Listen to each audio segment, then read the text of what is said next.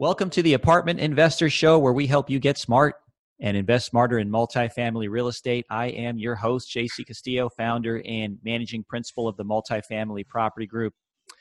And joining me as always is my good buddy, my co-host, the godfather of lending, Mr. Paul Peebles, national underwriter for Old Capital Lending. Paulie, how are you doing today? I'm doing okay. Boy, we live in interesting times, as Confucius once said, that things are not going so great in some parts of the real estate business. And so we're looking for solutions, how to make real estate deals actually work and work even better. So today we are excited to have a guest on that really can help you understand about why we invest in real estate. It's just not for the rate of return on these transactions. There's some financial reasons why we do it too.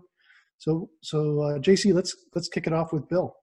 Absolutely, Paulie. You know, it is a crazy market out there, but there are some things that accordingly don't change. And one of those subjects that don't change right now, according to the latest and greatest tax laws, is how we can leverage depreciation as real estate investors. And so today, what we're going to talk about is how to maximize depreciation tax benefits at your apartment property. So for all you folks out there, you know, most people do know somewhat about depreciation. They know a little bit about it, what it works, or how it works, I should say, but they don't necessarily know all the ins and outs. So what we decided we'd do today is have a bona fide expert on the show to talk exactly about how you can maximize depreciation tax benefits at your property. So I wanted to go ahead and introduce on the show today Mr. Bill Smith. Bill is a director of business development for ELB Consulting, Inc., and their company provides cost segregation studies for real estate and other things as well. But Bill, welcome to the show, and thanks so much for giving us a few minutes out of your day. Absolutely. Well, thank you for having me. I look forward to this dialogue and talking about cost segregation. It's tax stuff, and most people, if you go to a networking meeting and say, "What do you do?" It's, "Oh, it is tax stuff," and they go, "Hey, nice to meet you. There's my friend, JC." And they get bored with tax, so I get excited about it, weirdly, but it's interesting. So. Well, yeah, I mean, I get excited about it too, because anytime I can save a couple of dollars on my tax bill is a good day at the office. And so, Bill, let's get it kicked off. We have a lot of listeners out there, and our show is all about talking to experts about things that matter to apartment investors. We got a lot of people out there that are investing their hard-earned dollars into apartment properties. And so why don't we kick it off with asking you a simple question for most people out there they're going to know, but why don't you just give us a basic 10,000-foot statement on what a cost segregation study is and how it relates to depreciation. Okay, so what cost segregation is it's a way, and I call it dissecting a building, where essentially we break down a building. So you buy an apartment complex for $5 million, and 27 and a half years is your depreciation. You divide that by 27 and a half years, and that's your normal straight line depreciation. And then in some cases, a straight line may be sufficient to mitigate income based on, if they're not making a lot of money in the property, whatever. But most people want to mitigate and reduce their tax liability. So what we do is we break down the components of the building into 15-year, 7-year, and 5-year, and then you still have straight lines. So straight lines, your structural components, your roof, your HVAC, things like that are pretty much need to be there. It's the 5-year components are carpet, flooring, electrical hookups. Some people put appliances in there, but all the specialty features in and around there. 7-year would be your telephone hookups and wiring, which the apartments folks are buying. I mean, no one uses landlines anymore, but the connections are still there. When you buy the property, it's part of your asset value. So we do take that. And then there's the 15-year, which is your land improvements, sidewalks, fencing, paving, curbing, tot lots and playgrounds and pools. And those are the things that when you accelerate that and move that forward, you push those deductions into an earlier year. And now with bonus depreciation, we'll probably talk about that, you can take it all in year one. So essentially, it's just like itemized deductions on your tax returns, with your interest, your charitable contributions, your real estate taxes and things, that reduces your tax liability. By accelerating depreciation, you use the time value of money to optimize your depreciation schedule and pay the IRS less money. Therefore, you have more cash flow to buy more real estate. Yeah, we love it. We love it, Bill, as real estate investors. So now, I want to ask you an important question here, and I think it's something that a lot of real estate investors may or may not be aware of. But there are some pretty big misconceptions about cost segregation in general, and was wondering if you can go over with us some of those misconceptions and why they're actually important to understand that they are misconceptions. Okay, yeah, I talked to a lot of people, CPAs, and even CPAs, a tax CPA. They got a ton of stuff to deal with, and they don't really deal with this specifically. So they have some misconceptions, and you see things on Bigger Pockets and conversations. But some of the key things are a lot of people think you must do a cost seg the year you place it in service or acquire it. So we got to do the cost seg now. If we don't do it now, we're going to miss the opportunity. And yes, maybe the best time to do it is the year you place it in service, but you may not have a tax liability that year. So maybe it's not the best time. You want to take advantage of that. But if you do it in year in service, that's fantastic. But there's a thing called a look back study, which any cost seg provider should be able to provide, where you might have bought a building in 2017. And then we would go back and say, you heard this podcast and go, I never knew about this. And so you want to go down and get that cost seg. Well, we look back. So you've taken straight line in 17 and 18, but for 19 taxes we're filing, and you're extending perhaps, you can get it for 19, we deduct that straight line for those 2 years, but then we catch everything up into the current tax year, and then it's a carry forward. So you kind of don't have to amend those past taxes, because there's other, you got to amend taxes, and that's expensive. Nope, you don't amend taxes. There's a form called the 3115 IRS technical form, but essentially it's changing the accounting method. There's another more detailed what it actually does, but you just tell them the IRS, we were on straight line, now we're on component level depreciation. And when you do that, then your next quarterly tax payments are adjusted lower. So that's really where the cash flow comes from, because your quarterly payments then go lower when you have a lower tax level. Some people think, well, it's not going to help me till next March or April. Not true. You can adjust your quarterly payments, and so it can help you in the next quarterly payment, actually. Well, I love that. A look back study, and that is so enlightening for people that think they might have missed the boat. Now, is there any sort of limitation on the number of years you can go back for a look back?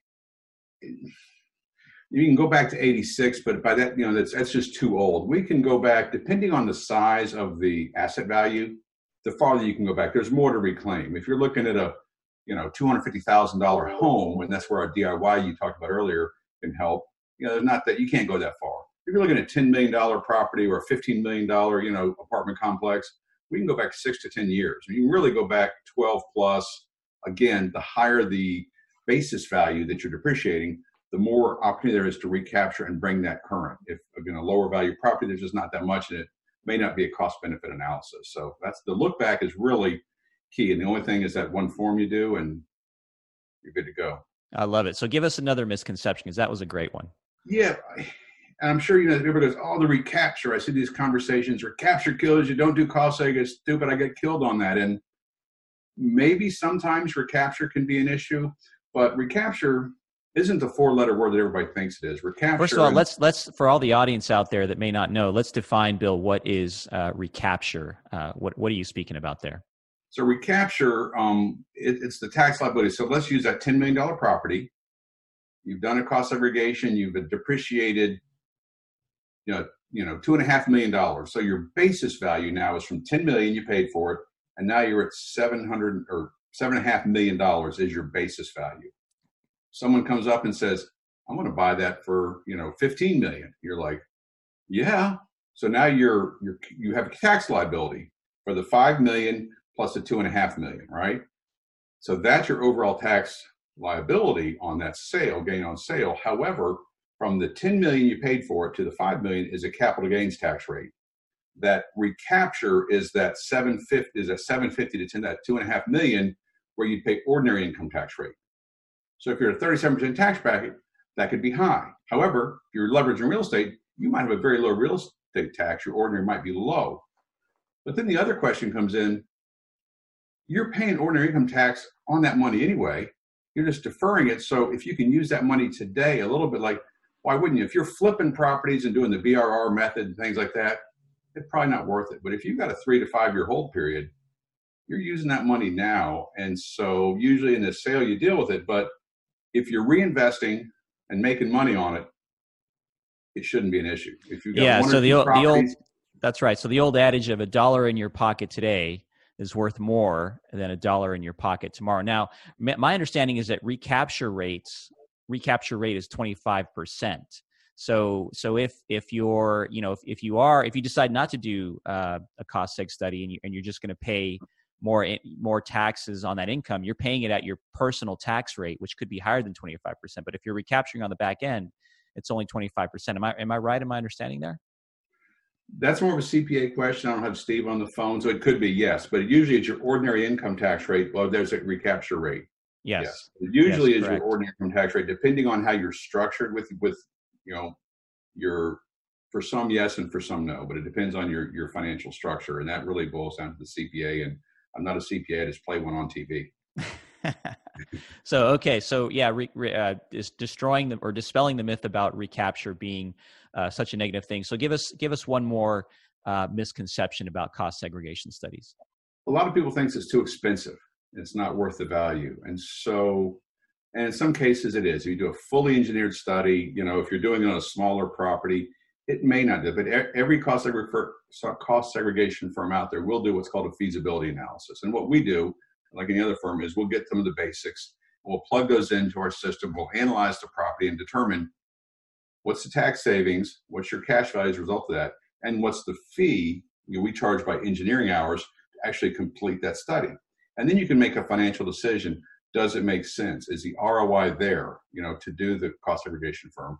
And, typically, they're between $5,000 and $10,000, depending on the studies, our average studies. And we do apartments, we do gas stations, we do, casino hotels, Amazon warehouses, we do everything. So that's one thing. And then also for some of the smaller properties, and where we met is when I did that do-it-yourself DIY cost seg option, where ELB has a platform where we've built a modeling system based on the 14,000 plus studies we've done, that based on property, it's going to come back and calculate that online in 5 minutes. I stepped a guy through 2 of them today. You key in a few key fields, when you paid for it, when you bought it, what you paid for it, what's the square foot of the house, what's the square foot of the property, what's your land allocation, and we're coming up with a calculation and give you that number. Kind of what's the condition, that makes a difference.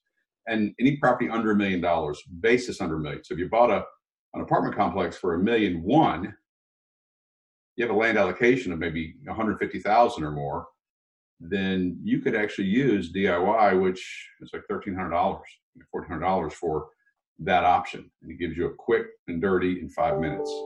Now it's going to be air conservative because we're not inspecting the property, but there are low cost options out there. And so a few other companies have those for residentials and some for commercials. We'll do it on any property under $1 million, but there's plenty that are under $1 million that justify the full engineered study. So when I talk to somebody, I go through what are your property, what are your plans for value add, is asset disposition important? Because the asset detail from a fully engineered study, which you will not get on the automated version, you just get the numbers, which is all the CPA cares about, is 5, 7, 15, and 27.5-year property. That asset detail may be beneficial to you. And so the value might be there if you're replacing roofs and sidewalks and things like that are the 27.5-year. You're able to do disposition and abandonment, so you can expense those. So if you can expense something in the year of the year of disposition, which is part of the tangible property regs with the IRS, that's excellent. So you might change a roof or do floor, and it might be $10,000 worth of stuff you're peeling off your basis value, and then you're adding and replacing that with something new, which you might be able to expense with the 179 or like HVAC and roofs and things like that. Now, Bill, so we're talking about, properties that are, let's say, under $1 million or so. Now, we have a lot of investors and sponsors that listen to our show that are buying much bigger properties. So why don't we talk a little bit about what are some of the huge tax benefits that came along with the Tax Cuts and Jobs Act that went into effect towards the end of 2017, and how are those Tax Cuts and Jobs Act tax changes benefiting apartment investors? They're huge. So one of the key things, and everybody's heard bonus depreciation. That's a buzzword. People don't really know what that is too much. They just know There's bonus depreciation. Doesn't mean you get double depreciation. You get like extra. But what it allows, when we do a cost segregation study, let's say on a $15 million apartment complex, which is a great example, and we identified, let's say 33%. So we identified $5 million of accelerated depreciation, and that might be, 3 million in 5 year and 2 million in 15 years. There'll be a little 7 year in there, but we'll just use that. So bonus depreciation allows you to take all your depreciation that's under 20 years in life and take it in year one. So you take that in year one. So all those deductions happen in this tax year. And you say, well, I may not use those all this tax year. Well, it's like a bucket or bank of depreciation. We're talking about going to the bank earlier. It carries forward, or it passes through to the investors. So they have other investors, they have other passive income, or they're real estate professionals, which many of your people are.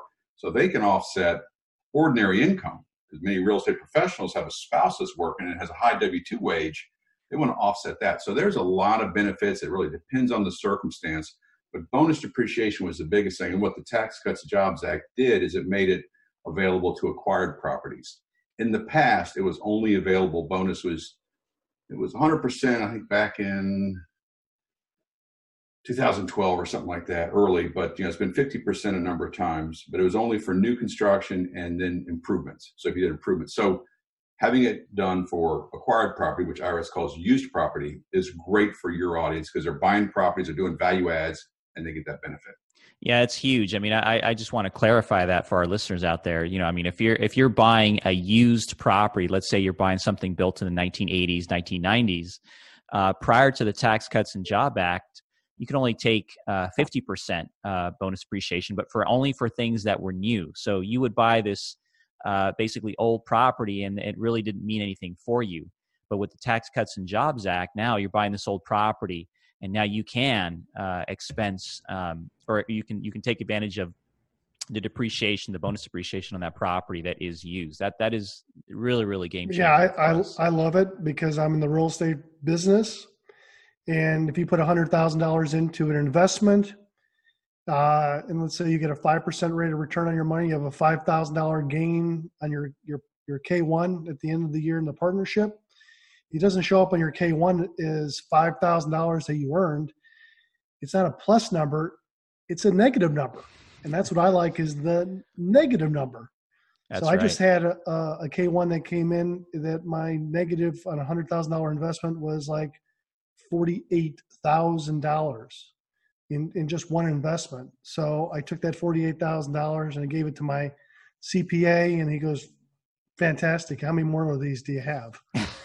So that's one of the benefits of bonus depreciation, but you can only pretty much get there by using a company like what Bill does in having an engineer's report go in. There's probably about 120, 149 pages of a looks like an appraisal, but it's done by an engineer that kind of bases all these things out. So we know that if you didn't have it, you have X amount of years to depreciate. And that just makes it a lot shorter period of time, and that's what they do. And there's a cost to do it. They have to physically take a look at the property. They take pictures.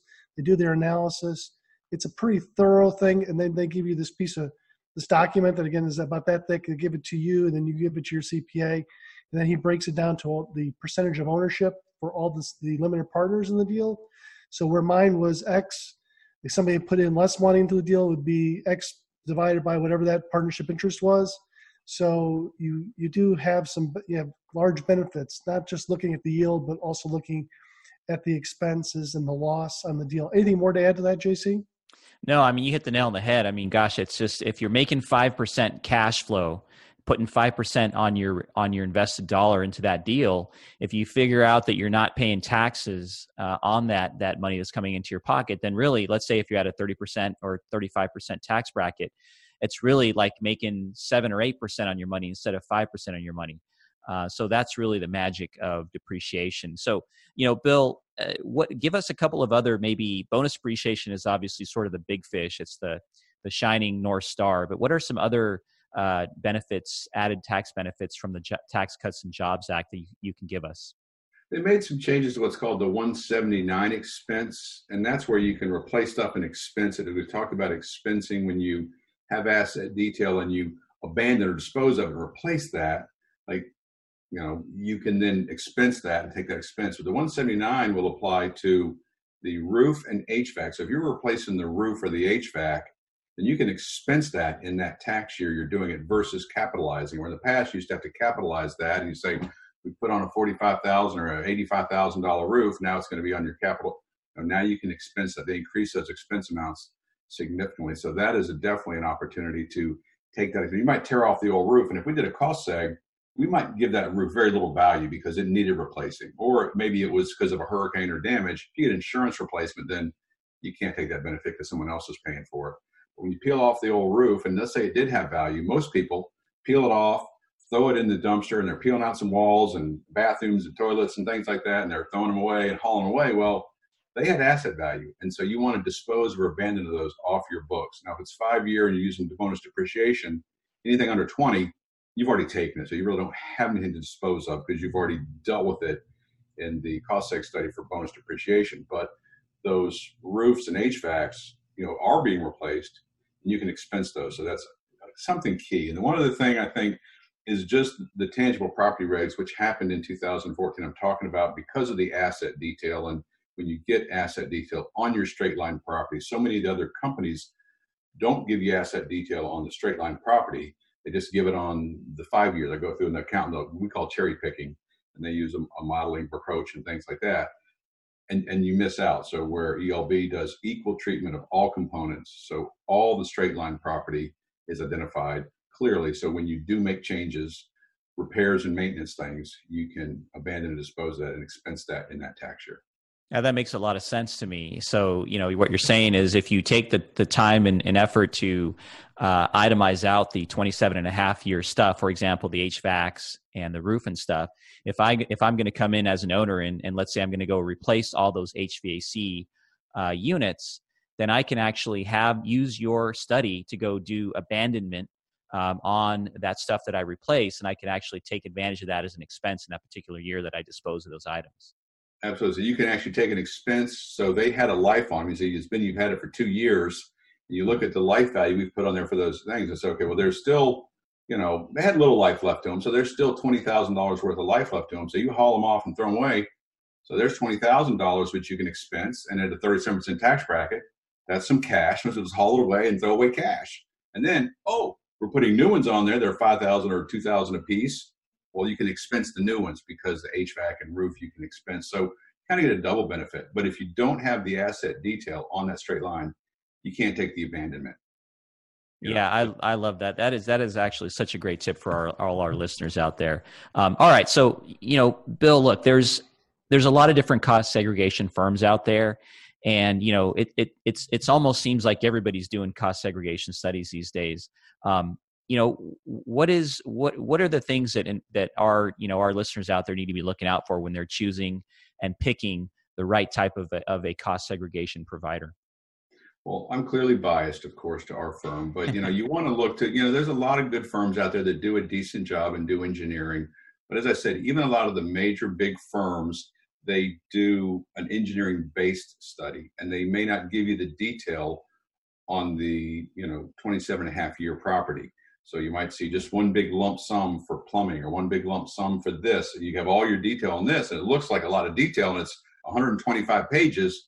When you really build in, there's the IRS guidelines, there's a bunch of other things in there, and they don't give that detail. So here's what happens. So they're counting the electrical outlets that plug in for the stove and the oven, and the microwave and the refrigerator and the washer dryer, and they're counting that.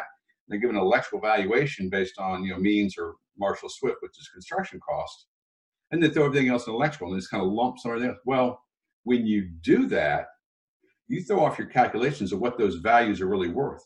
Unless you count all the electrical and then you plane it out, like I said, equal treatment of all components, you might miscalculate higher or lower of what that's actually worth. We go in there and engineer and say, what are they all worth? And we may have to do a squeeze value because you might have gotten a really good deal on your apartment.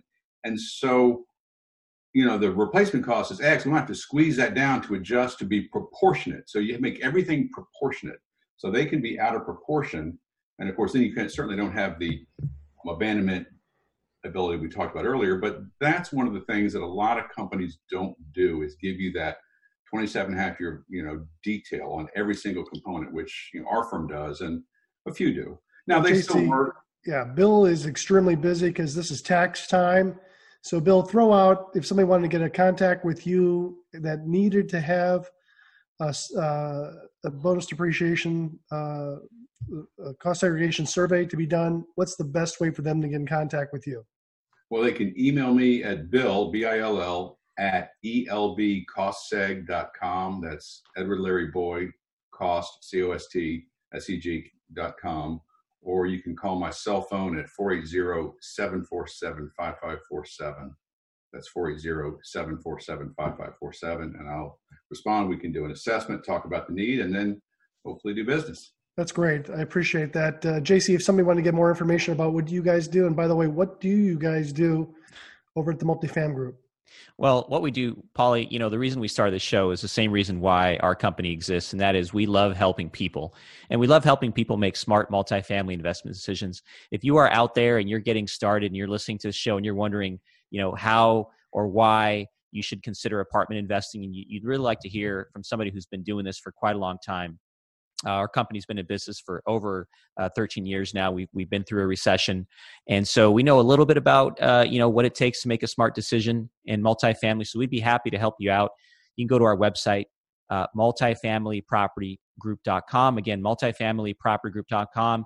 You can schedule a free 15-minute consultation with myself, and I would be happy to sit down and figure out if there is something that we can help you with. Paulie, what do you got on your side? JC, you're the best. We're canceling all of our conferences for the next 60 to 90 days. So we have, Old Capital Lending, we've closed over 5,700 apartment loans. We do about $1 billion plus a year in apartment financing. These are interesting times. You need to have somebody that's been through it before. I've done this for 35 years. Give us a call, send us an email, but go into the oldcapitallending.com website, oldcapitallending.com website. Then listen, also when you have a chance, go on to oldcapitalpodcast.com, Old Capital Podcast, and just kind of listen about what my perception is about what's going on these days. These are interesting times. You need guys that have done it before, have kind of traveled through this section of life in terms of real estate. I wouldn't try to do it yourself. So some great information. Bill, thanks very much for coming in, spending some time with us during your busy season. We do appreciate that. JC, always a pleasure. I appreciate it. And then I'm Paul Peebles. Have a great day.